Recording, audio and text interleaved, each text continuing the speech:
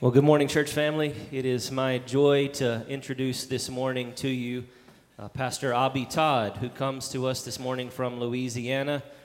Obbie and his wife, Kelly, have two 10-month-old, 11-month-old twin children, Roman and Ruby. And we were blessed to have found Obbie and his wife during our search for a campus pastor for our Haynes Creek campus. It's been a joy to interview Obbie and to hear his heart and to hear about all that God has done in his life in bringing him to this point in ministry. And we had he and Kelly in just a few weeks ago.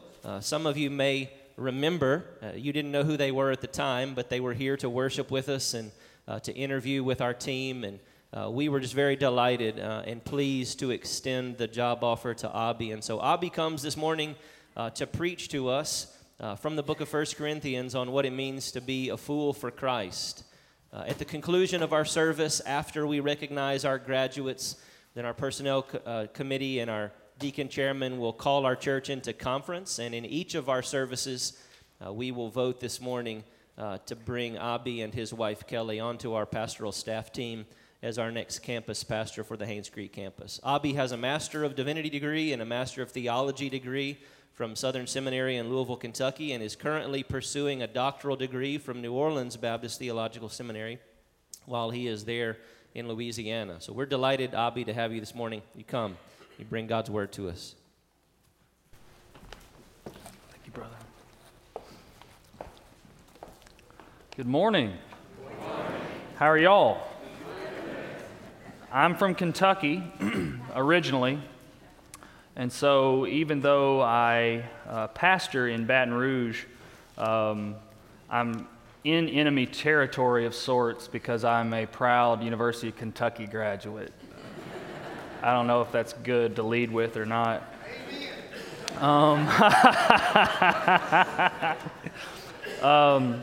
It is a little regrettable that I have to make a first impression with you without my better half.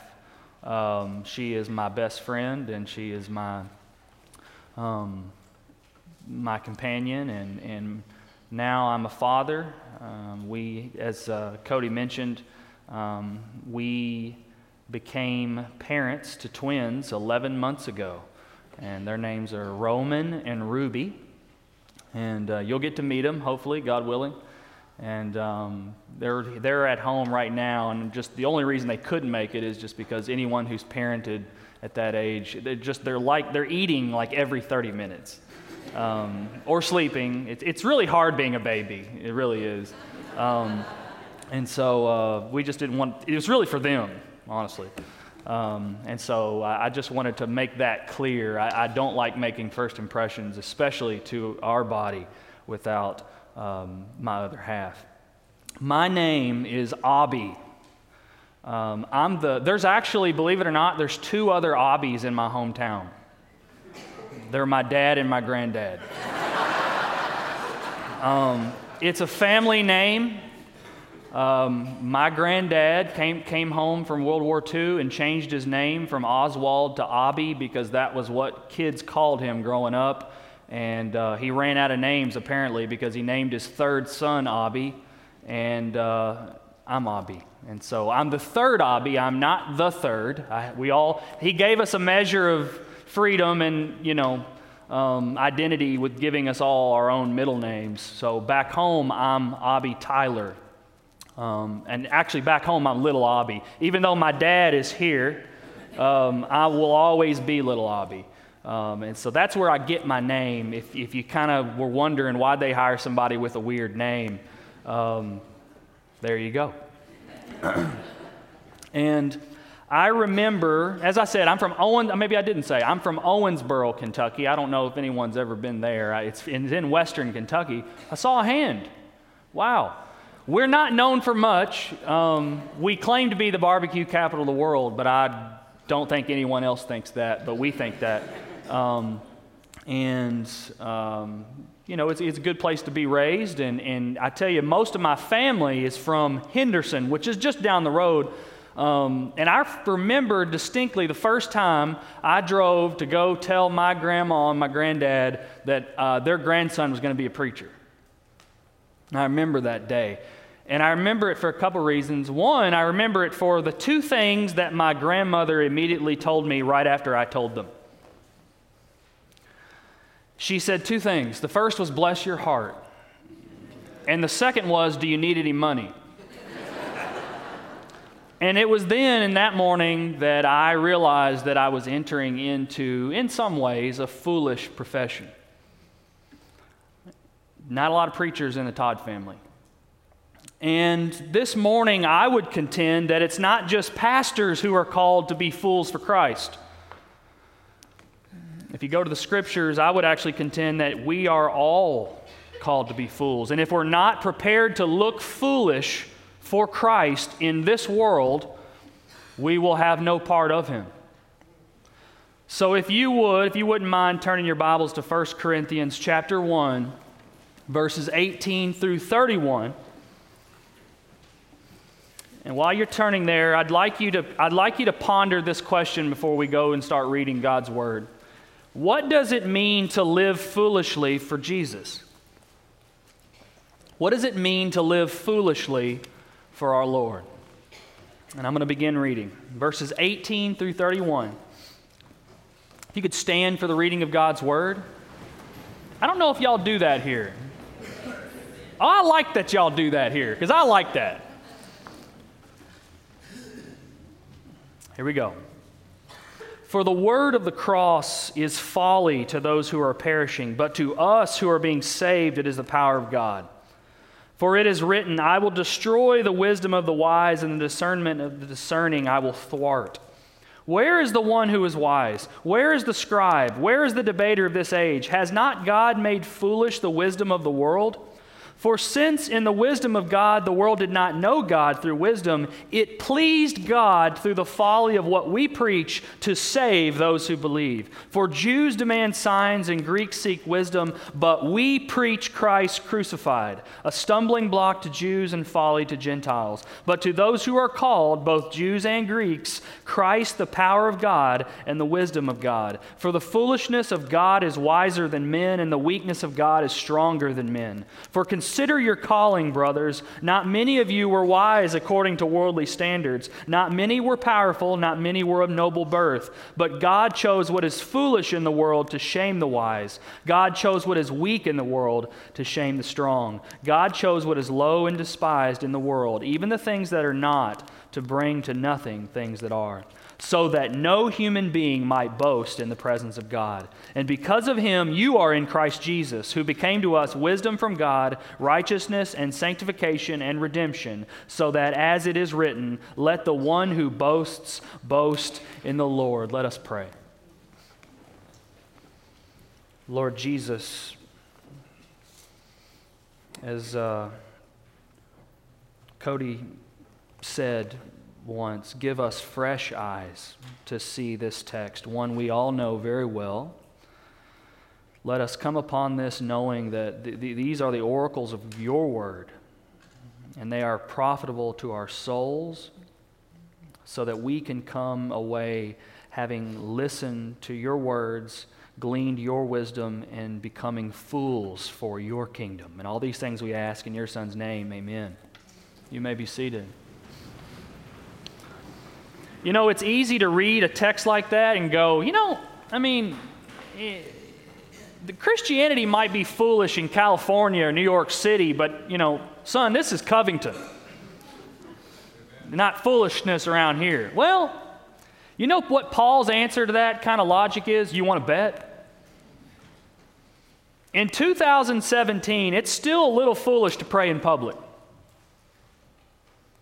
In 2017, it's still a little foolish to make sure your child's commitment to church comes before their commitment to a ball game. In 2017, it's still a little foolish to spend your vacation and your hard-earned money on a mission trip. In 2017, it's still a little foolish for a social conservative to befriend a social liberal for the sake of the gospel. In 2017, it's still a little foolish for you to base your career choice on God's calling and not how much money you make. Is the gospel still foolishness in Covington, Georgia? You bet it is. I don't even live here and I know that. How? Because Paul just said in verse 18, the word of the cross is folly to those who are perishing, but to us who are being saved, it is the power of God. That means anywhere there are people in need of salvation, the gospel is going to be foolishness. And it also means that anywhere there are people saved by Jesus, there will also be people boasting in their foolishness.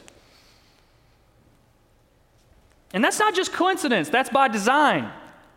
Y'all going to need to keep your Bibles handy because I'm going through expositorily, if that's a word.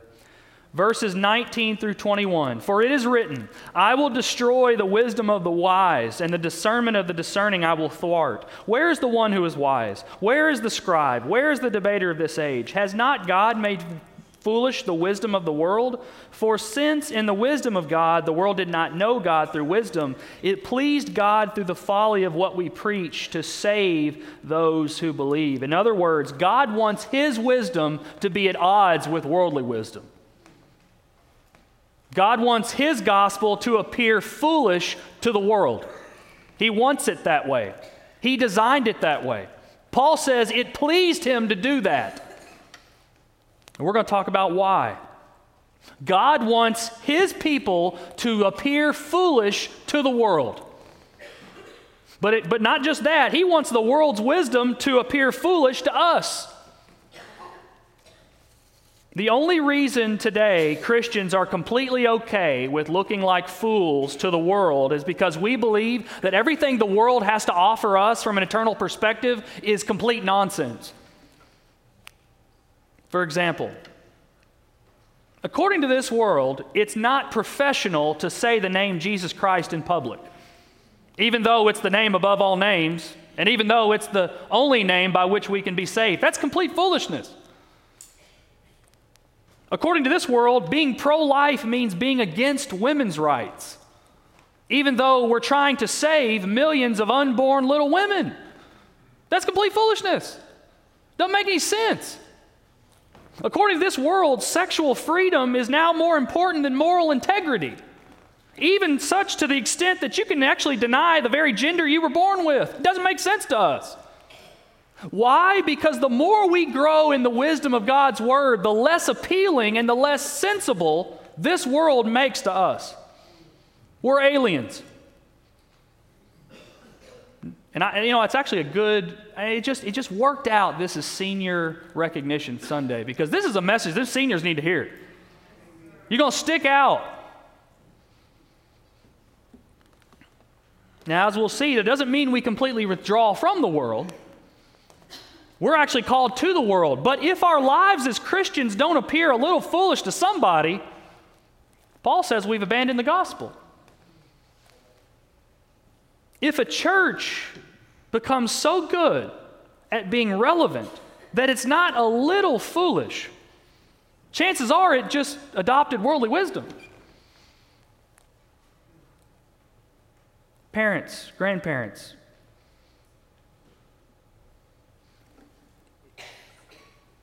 we need this message to explain to our children. We need this message when they want to go to that really cool party with those really cool kids with all that really good worldly wisdom going around. Kids today, they don't need a I told you so. They need a lesson in gospel foolishness is what they need. Verse 20, Paul says, where's the one who's wise? Where's the scribe? Where's the debater of this age? Has not God made foolish the wisdom of the world? In other words, God says, you show me someone who this world says is really wise, and I'll show you someone who's a fool in the kingdom of God. Parents, grandparents. I mean, we got so many, people are just smart around here. I haven't even spent much time. People are just smart. Let's just remember this. A child who goes to college and works hard and gets great grades, maybe even straight A's, joins clubs, goes to law school, goes to med school, gets a really good job, and never, ever finds a local body of believers, it's our job to come around that child and go, when did Jesus become foolish to you? See, the world might say that's wise, not the church.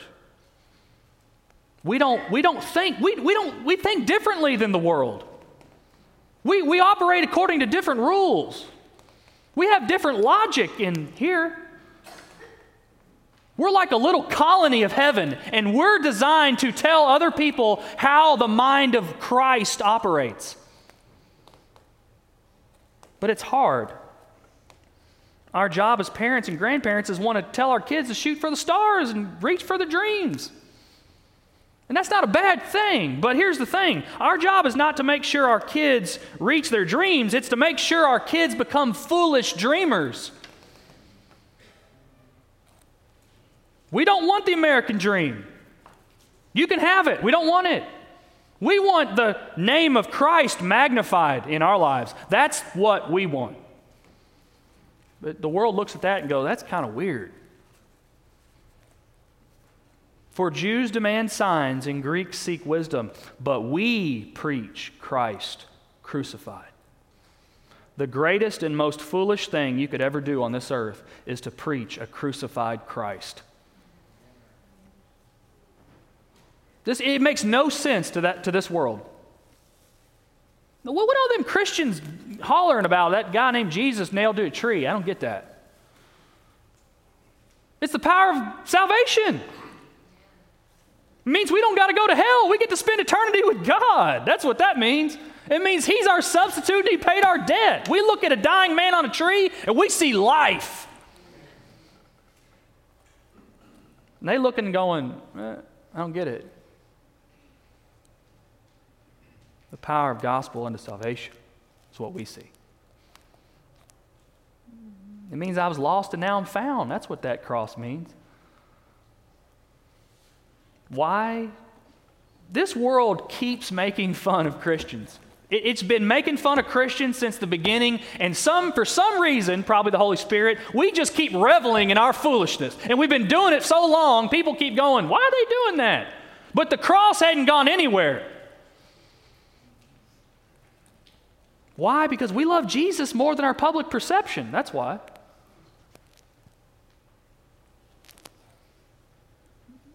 This might be a bad analogy, but following after Christ is kind of like when I started dating Kelly. Some of y'all going, oh, I got to hear this.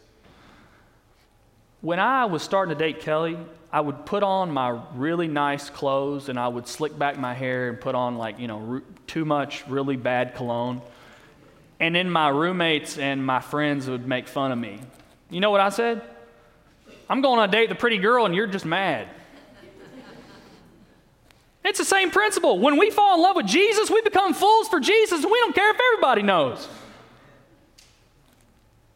Now, somebody might go, okay, Obbie, I get that, but how are we supposed to get people to come to church if we're just foolish all the time? Yeah, that's a decent question. Obbie, I get that. I get that we stick out, but man, we got to, at least got to make a little appeal to get people here. Am I right?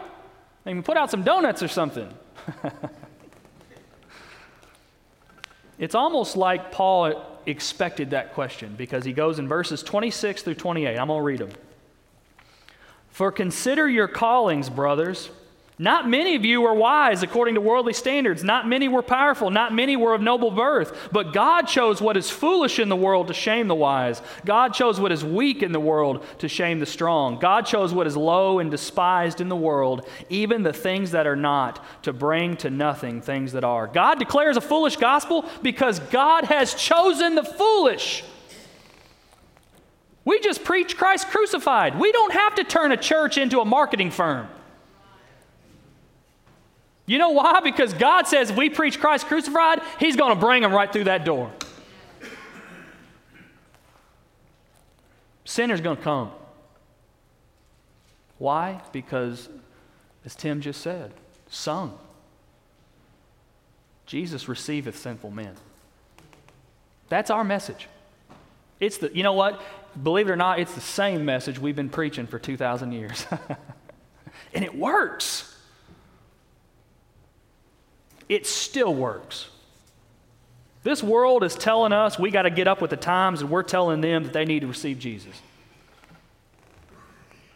There's probably, that's why I was supposed to be a dentist in college. And as you can see, that didn't work out. And you know what, I say this kind of facetiously, but there's a little truth to it. I always tell people, I know I was going to be a preacher because it's simple. I just do the same thing all the time. I just preach the same message. You know what's amazing? It never gets old. He calls the poor, he calls the down and out, he calls the awkward, he calls the outsider, he calls the unintelligent, he calls the average. If you think you have no value or worth in this life, receive the precious blood of Jesus and watch your stock go up. That's our message. That will be our message at Haynes Creek, as I know it is here. Now, it's important to note, this is a little aside here, this message has historically been distorted in what has been called the social gospel. And the social gospel says that God always favors the poor and he always opposes the rich. That's not true. You can see how they distort it like that. That's not what this passage is saying. Because, of course, if the church were just full of poor people, there'd be no wealthy people to give generously and help out and do great things for the kingdom. You don't have to be poor or ugly or stupid to be a Christian. If it was just for ugly people and unsuccessful people, then Cody couldn't be here. Sorry, I had to fit that in. That was just, all right, compliment senior pastor, check. All right, good deal. All right, good deal. You don't have to be ugly or poor or dumb to be a Christian, but you do have to be humble. And that is so hard when the world loves you so much. My wife is a former Miss Teen Illinois. She would hate it if she knew I was telling you that. And she can tell you all about how the world will lavish praises on you and tell you how pretty you are and how successful you are and how you're something. And she can also tell you how quickly this world moves on to someone else. Sure, Jesus may be a little foolish now, but he'll never forsake you. The yoke is easy and the burden is light. That has to be our message because this world keeps rejecting people and we keep receiving them. Because this world looks so enticing, but it doesn't last. That's what we keep trying to tell our kids. They're going to learn it. With something we kind of see, sometimes maybe they don't get it now. We go, and they're going to learn it. We just try to raise them up in the way they should go so that when the world does beat them down, they know who their anchor is. That has to be our message to a bruised and battered people because this world keeps chewing people up and spitting them out. And the cross is still here.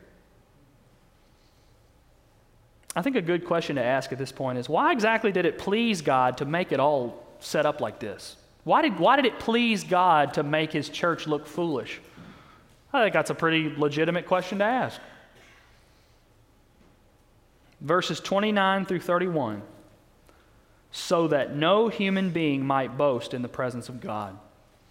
And because of him you are in Christ Jesus, who became to us wisdom from God, righteousness and sanctification and redemption, so that, as it is written, let the one who boasts, boast in the Lord. With the very same gospel, God eliminates all boasting in ourselves and he places it on Christ. When we put our faith in Jesus, what we're really saying is, he is my wisdom, he is my righteousness, he is my sanctification, he is my redemption, he is my everything, and I have nothing apart from him. That's what we say when we believe the gospel. Let the one who boasts, boast in the Lord. Prideful people boast in themselves, foolish Christians look to Jesus. Are we willing to make ourselves look silly so that people see how supremely valuable Jesus is to us? Wouldn't it be really cool if for every time we bragged on our kids, we bragged on Jesus? Every time we put up a Facebook post that said, look at what my family or what my kid did, we put a Facebook post that says, look at what my Savior did. That's what worship is. It's bragging on Jesus. It's boasting in Jesus. It's glorying in Christ Jesus. It's making much of Jesus. That's the point for which we were created. This world will tell whether you're a fool for Jesus by what you boast in. Do you grow in the knowledge of your political party more than you grow in the knowledge of your God? Do you boast in your career as much as you boast in your Savior? Are you as proud of your Lord as you are of your family? Prove it. God wants us to brag on Him, not because He's needy, because He's worthy. Worthy is the Lamb. There's another one, a slain lamb who's also the lion. That doesn't make any sense to nobody except for us.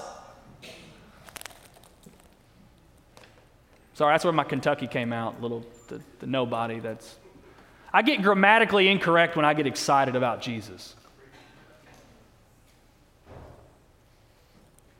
Let the one who boasts boast in the Lord. And I'm telling you, I'm convicted too. My wife must put a picture of my babies on Facebook every 5 minutes. And I do too. And I was convicted. Don't think I'm just preaching to you. I'm thinking, how many times have I put something about Christ up there?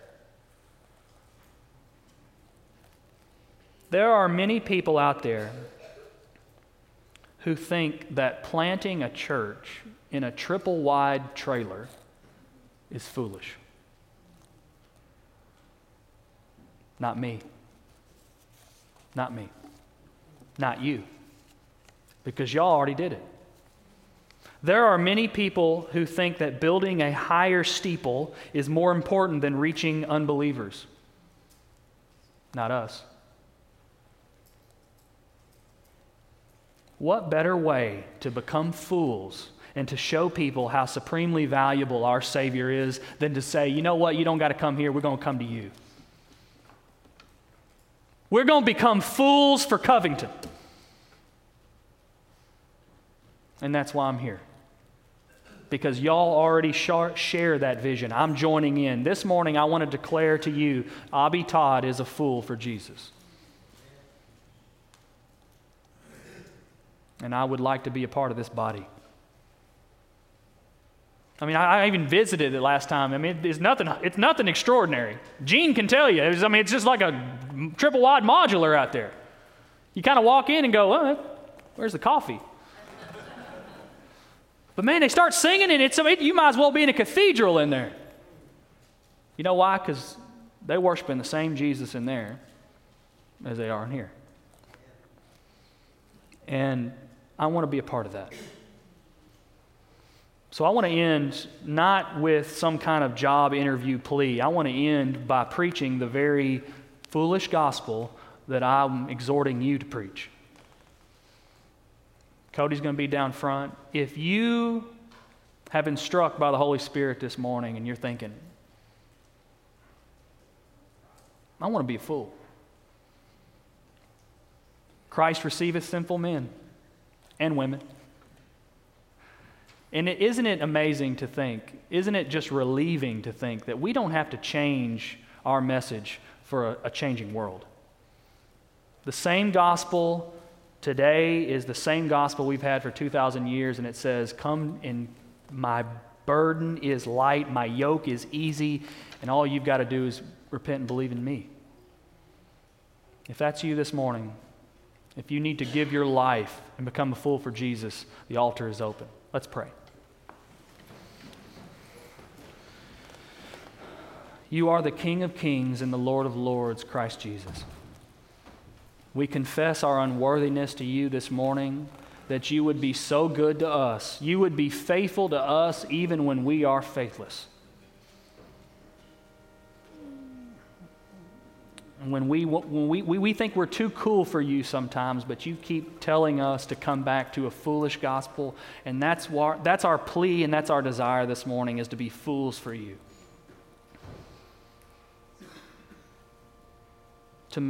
So that you can increase and that we can decrease. So that your name may be magnified and we may carry our cross. Lord Jesus, I pray that through First Baptist Covington and through Haynes Creek, the special things you have already been doing may continue in the precious name of your Son Jesus, that we may become fools for you. And all these things we ask in your Son's name. Amen.